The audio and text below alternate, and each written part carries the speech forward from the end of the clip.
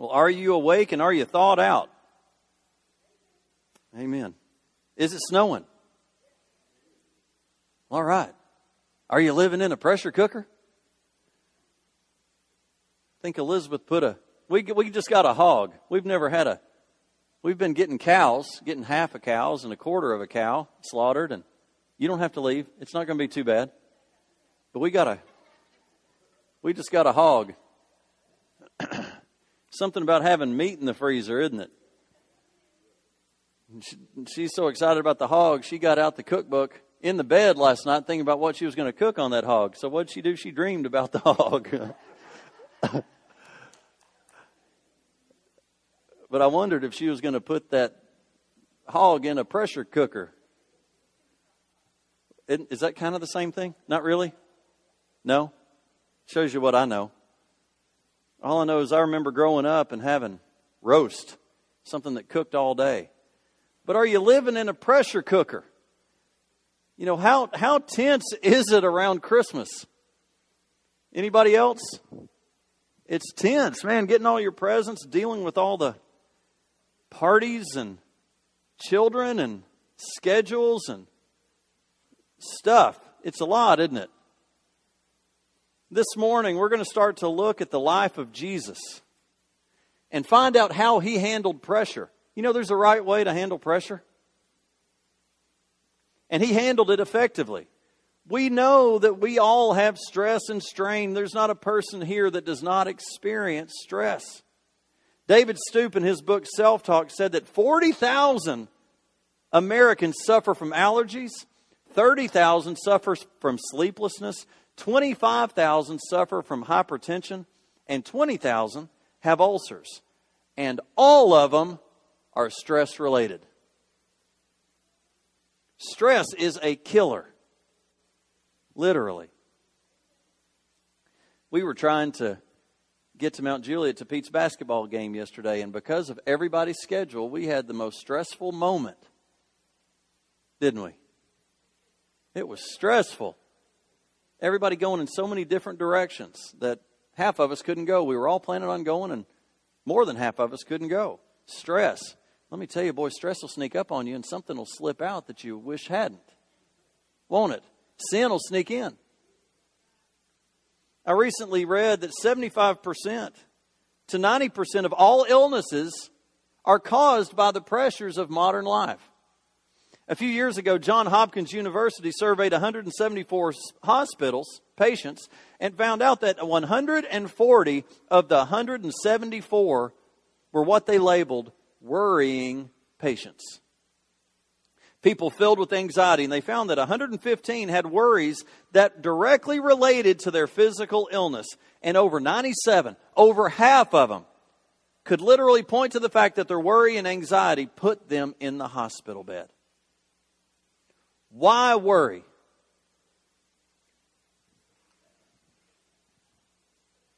Was that you in the mirror this morning?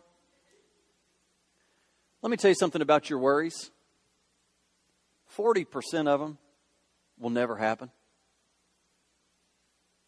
40% of the things that you think are so bad won't even happen. Can y'all see that in the back? Is that too small? Does that make you worry about the next one? Okay. 30% makes me worry about the next one. Are old decisions that can't be altered. You've got no control over them. 12% center on criticism, mostly untrue, made by people, catch this, who feel inferior. 10% relate to health, which worsens while you worry. And 8%, everybody say 8%, are legitimate. 8%, which you can do something about. Let me ask you a question. How many of you have a worry in your life right now? How many of you are sitting beside that worry? Don't raise your hand. Going from chapter 13 to the end of the book of John, you find pressure-packed verses. No place in the gospel do you find more stress, more pressure, more anxiety, more questions than here, because these are the last few days that Jesus has before he goes to the cross. Not only is there more pressure and more anxiety in any part of the Gospels than right here, but also there's no place with more warmth and intimacy. John 13, chapter 1 says, "Now, before the feast of the Passover, Jesus, knowing that his hour had come," key phrase, Jesus knows it's time. He knows the timing, that it's time for him to die and to depart from this world to the Father. But then it continues on to say, having loved his own who were in the world, he loved them to the end. For the disciples, it's pressure-packed because they learn the most difficult lesson in life with Jesus right here, and that's humility. They're having to learn humility here. When Jesus washes their feet, what do? They have an argument about who's the greatest.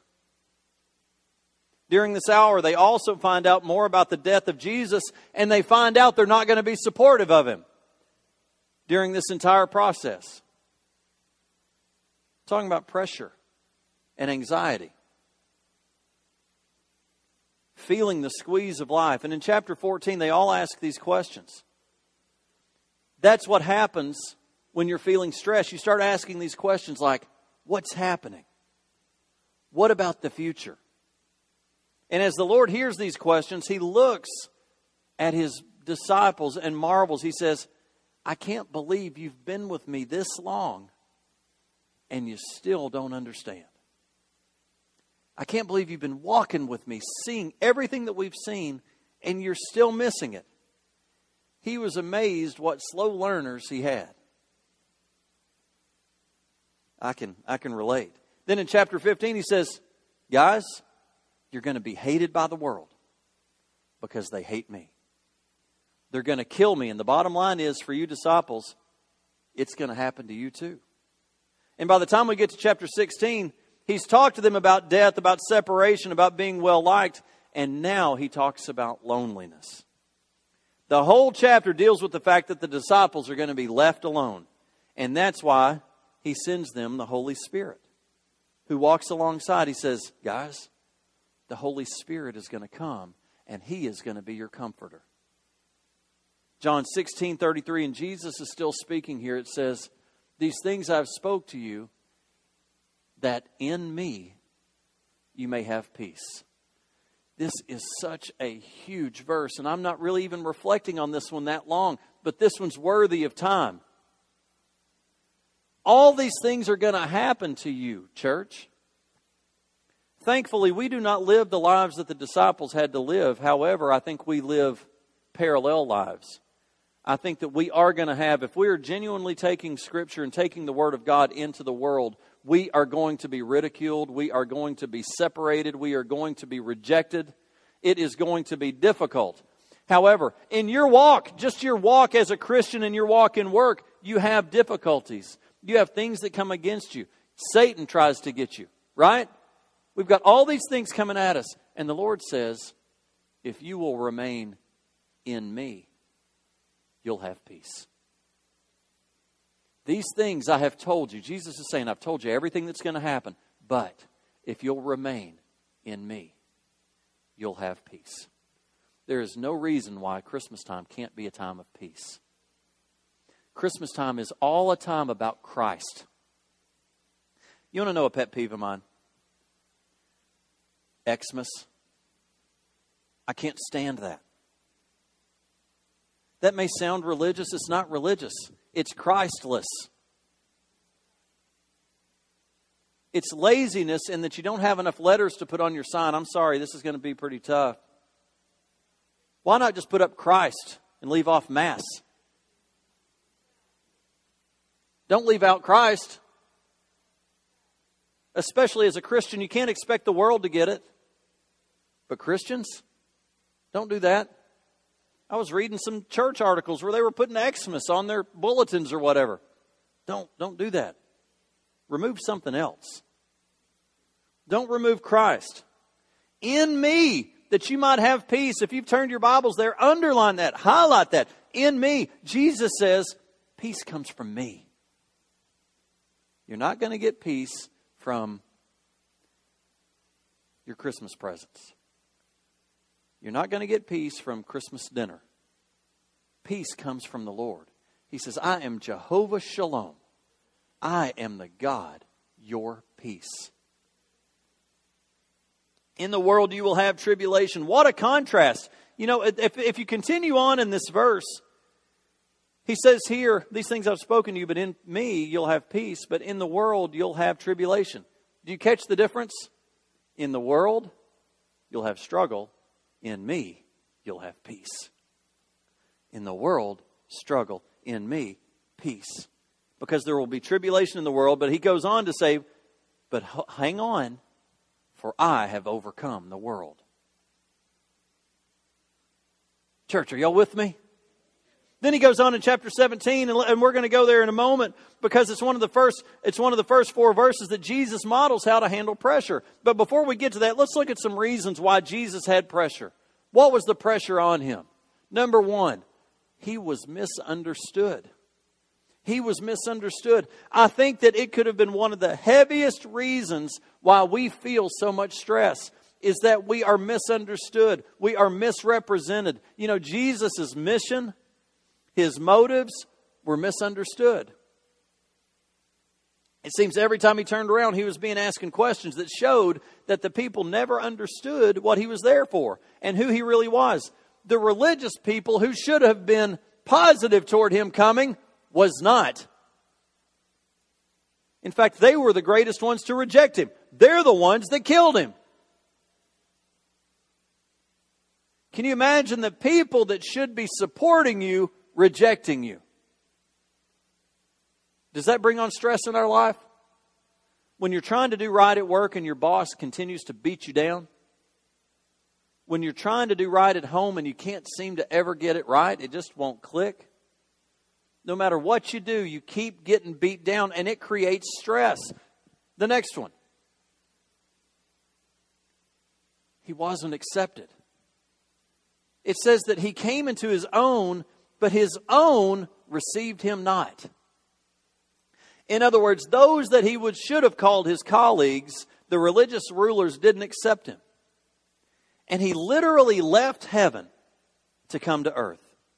But the religious rulers didn't like him because he wasn't religious enough. Can you imagine? Next, just like us, he experienced temptation. The temptation to take a shortcut and not go to the cross. Do you know that Jesus said, even out of his own mouth, if this cup could pass, let it pass. But your will be done. Your will be done. Satan came into the desert to tempt him, to ask him, give this all up, and I'll do all this for you. Just bow down your knees to me, and I'll give you all this. Jesus was tempted. You think that you're the only one that's going through anything. You're not. In him is your peace. Don't forget that. Plus, his disciples were slow learners. Maybe this doesn't affect you, but if I'd been with them for 3 years, can you imagine pouring into them? And you're in your last week of work, about to leave, giving them the essentials, and they're not grasping it. You know, that would really upset me. If I were going to the cross and seeing where they were, I think I'd be pretty upset. For 3 years, they were hanging around with him, and he gets down to the basics. They're all asking questions from left field. And he marveled and said, how long? You guys have been with me before you figure some of this stuff out. Next, he carried heavy responsibility.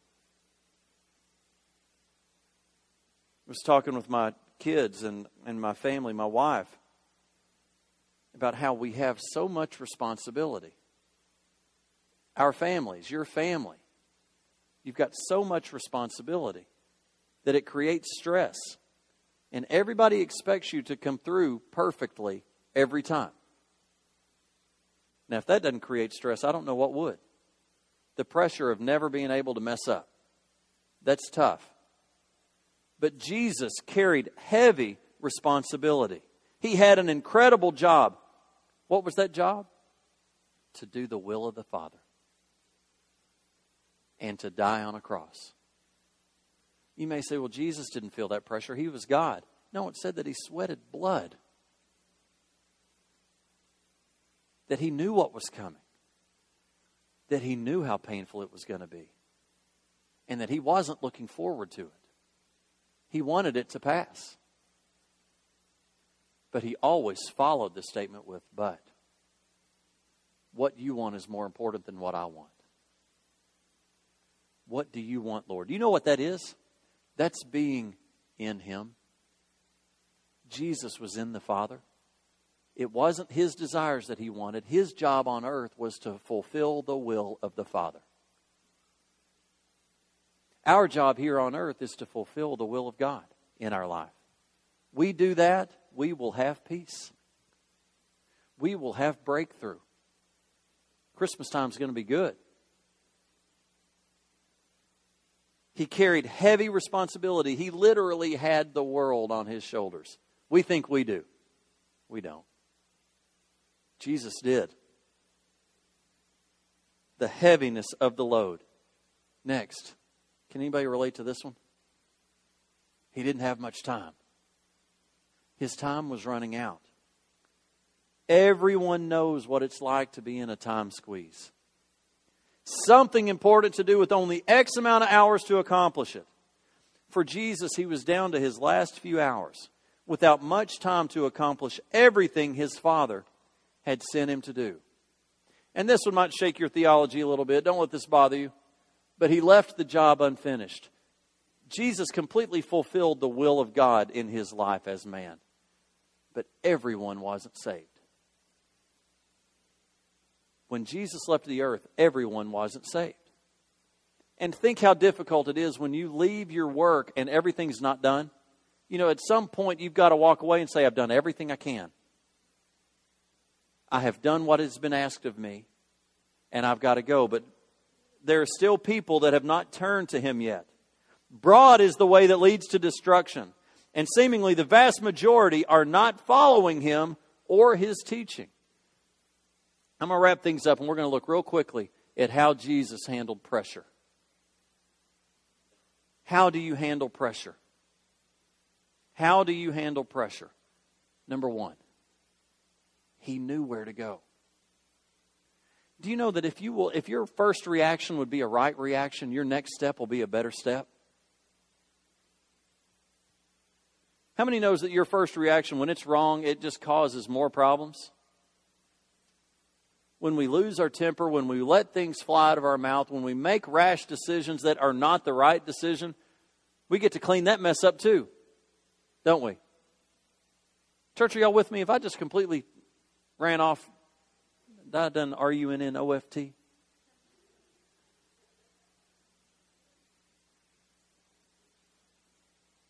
I'm not going to tell you where that came from. You can figure it out yourself. He knew where to go. Church, you're going to leave here today knowing where to go. Knowing where to go and going there are two different things. You can know what to do and not do it. He knew where to go. In verse 1, John chapter 17, verse 1, Jesus felt the squeeze. So what did He do? Jesus spoke these words and lifted up His eyes to heaven. His first turn was to His Father. This is the Son of God. This is the Word. You don't need to forget Jesus, who He is. He is the Word. When the Word was spoken, it was Jesus. This is Jesus as a man walking on the earth, and where His first turn was to the Father. Who did Jesus teach us to pray to? The Father.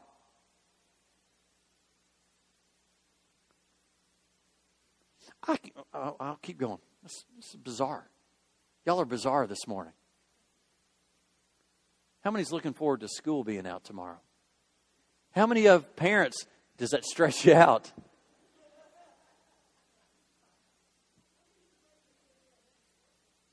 Man, let it snow. I love the snow. We already prayed as a worship team that y'all will be safe going home. You pray as you get out of here. The Lord loves you being in church. The Lord loves your sacrifice. And He's going to see that you get home safely. Amen? Jesus. If Jesus saw it important to turn to God first, how much more is it for us? How much more is it for us when your child is hurt that you turn to God? How much more is it for us that when you're battling addiction or you're battling sin that you turn to God? Jesus isn't even battling sin. How much more for us that... Now let me rephrase that. Jesus did battle sin, but he did not sin. Satan was after him. He just didn't give in to it. How much more for us that are not Jesus? Okay, I'm going to keep going. I'm going to take it that you got that. He spoke these words and he lifted his eyes up to heaven. But what else? How else did he handle it? He knew what he came for. What is he here to do? Jesus, excuse me, just spit. Jesus said, the hour has come. In other words, he knew the purpose of his life. He knew that he was on the brink of the very reason that he was ushered into this world. It says, glorify your Son, that your Son may glorify you, as you have given him authority. He knew why he was here. Do you know why you are here? You have a purpose. Jesus knew that purpose. But next, key, he gave up his rights. You really want breakthrough? Give up your rights. You want breakthrough in marriage? Give up your rights. You want breakthrough in your job? Give up your rights. You want breakthrough in the kingdom of God and in your church? Give up your rights. Is that easy? No. It's hard. It's hard. Jesus knew that to effectively handle pressure, one of the first things he needed to do was give up his rights.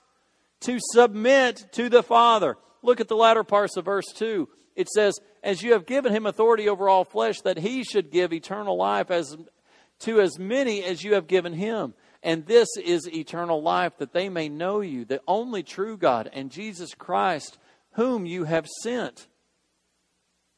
He has given him all authority over flesh, that he should give eternal life to as many as you have given him. Jesus gave up everything. Everything. Only two more and we'll be done. Number 4. Jesus had something to give. He had something to give. In verse 4 he says, I have glorified you on earth. I have finished the work which you have given me to do. Thank you. He had something to give.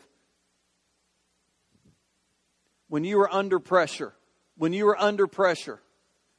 know where to go. Know why you're here. You know what? When you're in the middle of something and you don't understand why you're there, does that not create pressure? Let me just give a quick shout out. Our group, we had such a great group that went out and picked up trash Monday, and it was so cold. It was so cold. In fact, we had one that was borderline frostbitten. It was so cold. Yet our goal, we knew what our goal was. And our goal was to pick up trash. You know, and when you have correct instruction, pressure is relieved off of you because you know what you're supposed to do. We knew where to turn, and our goal was to just be salt and light, not to go and save not to go save our city, even though that's important. But that wasn't our goal that night. Our goal was to be salt and light in the community and to pick up trash. We were there to pick up trash. We gave up our rights, which was to watch the parade. We gave up our rights, and we had something to give. But then finally, he did a good job. And there is something that relieves pressure from you when you know you've given everything you've got and you have pleased those that are over you. You can sleep at night when you know, and Jesus knew He had fulfilled the will of the Father.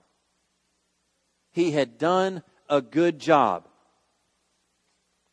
Knowing you have done a good job, knowing you have done all you can do, that you have done a good job, relieves stress. I was telling my son yesterday, and I'm going to close right here.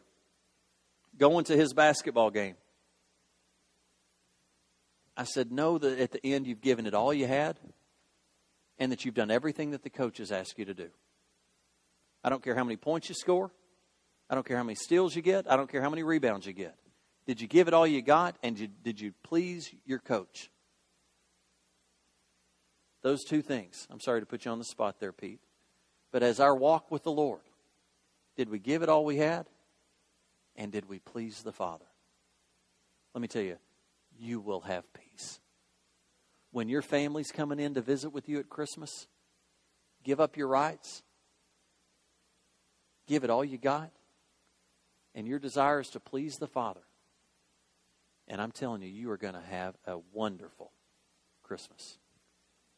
Wonderful. Children are going to turn back to you. Parents are going to turn back to you. I'm telling you, you think that you can't have breakthrough in these relationships. Well, let God have a try. Give up your rights. Know what you're there to do. And you're not there to show your rear end. Sorry, that's probably not a great expression. You're not there to show how great you are. Show how great the Lord is. Do y'all all know what I mean when I say that? Sorry, I'm not your typical pastor. Everybody knows that, right? Okay. All right. I don't even know how to take that. Okay. Why not have breakthrough? And why not start right now? Why not start right now?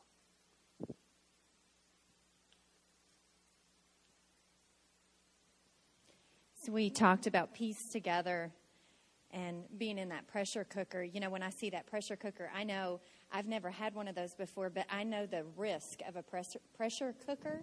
And I don't know if any of you guys know that much about them, but they're kind of dangerous, and the top will blow off. They get so under pressure. And that's what kept coming to me. And as Pastor Paul talked about peace, you know, right now in the world, we have a lot of offers for peace. There's a lot of peace signs, and you hear a lot of politicians talking about peace and world peace. But, you know, Jesus is the Prince of Peace, isn't He?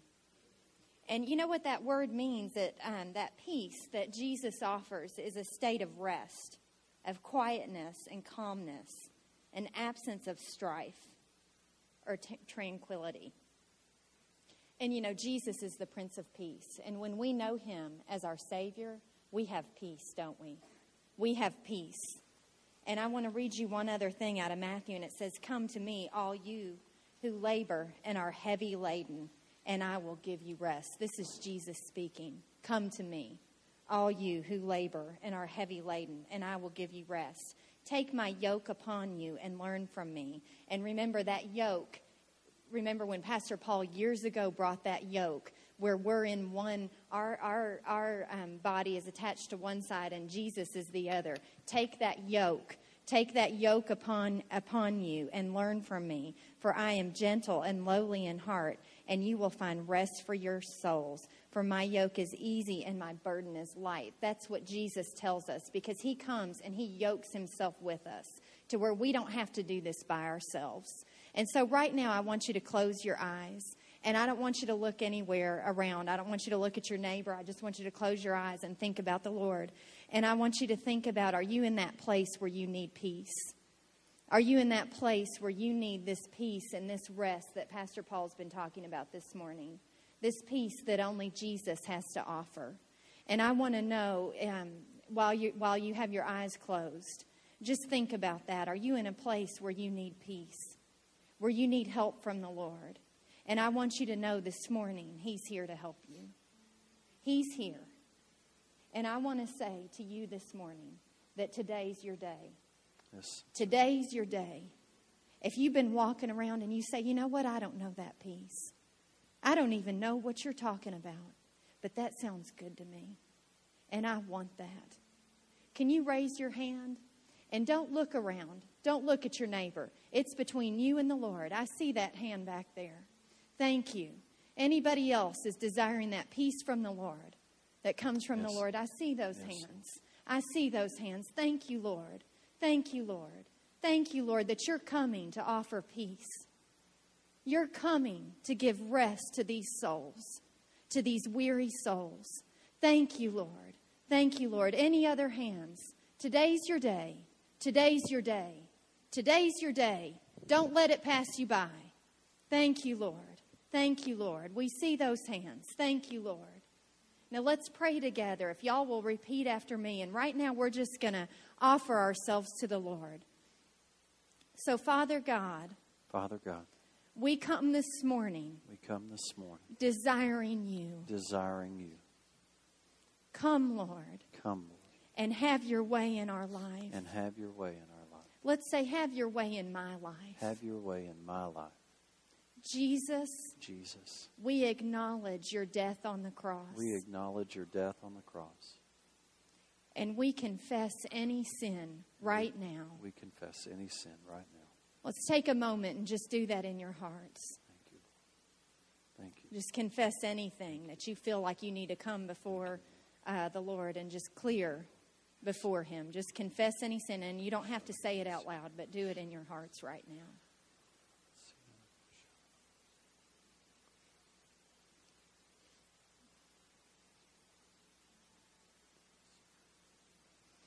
Now, Jesus, thank you that you died on the cross for my sins. Can you say that, congregation? Thank you, Jesus. Thank you, Jesus. That you died on the cross. That you died on the cross. For my sins. For my sins. Cleanse me. Cleanse me. Cleanse me now. Cleanse me. Come into my heart. Come into my heart. And I'll live my life for you. And I'll live my life for you. It's in Jesus' name we pray. In Jesus' name. Amen. Now, if you made that decision this morning for the first time, even if it was a rededication, I would love for you to come and tell us about that. Because you know what the next step is believer's baptism. And we're going to baptize. We're going to have the water stirring here next week. And that's just an outward sign of the decision that you've made today. So you don't have to come up right this moment. If you'd like to come up this moment, that would be great. If you don't want to, come and find Pastor Paul or Pastor Stephen or myself or a deacon after service today. Thank you.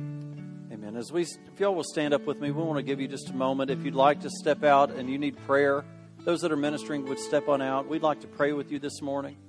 And it doesn't matter how large or how small of an issue that you may be having. I want you to know that the God of peace is ready and willing to touch you and to come to your rescue this morning, whether it's health or whether it's finances, whether it's stress or whatever it is that you're going through. Step out as we sing. Amen.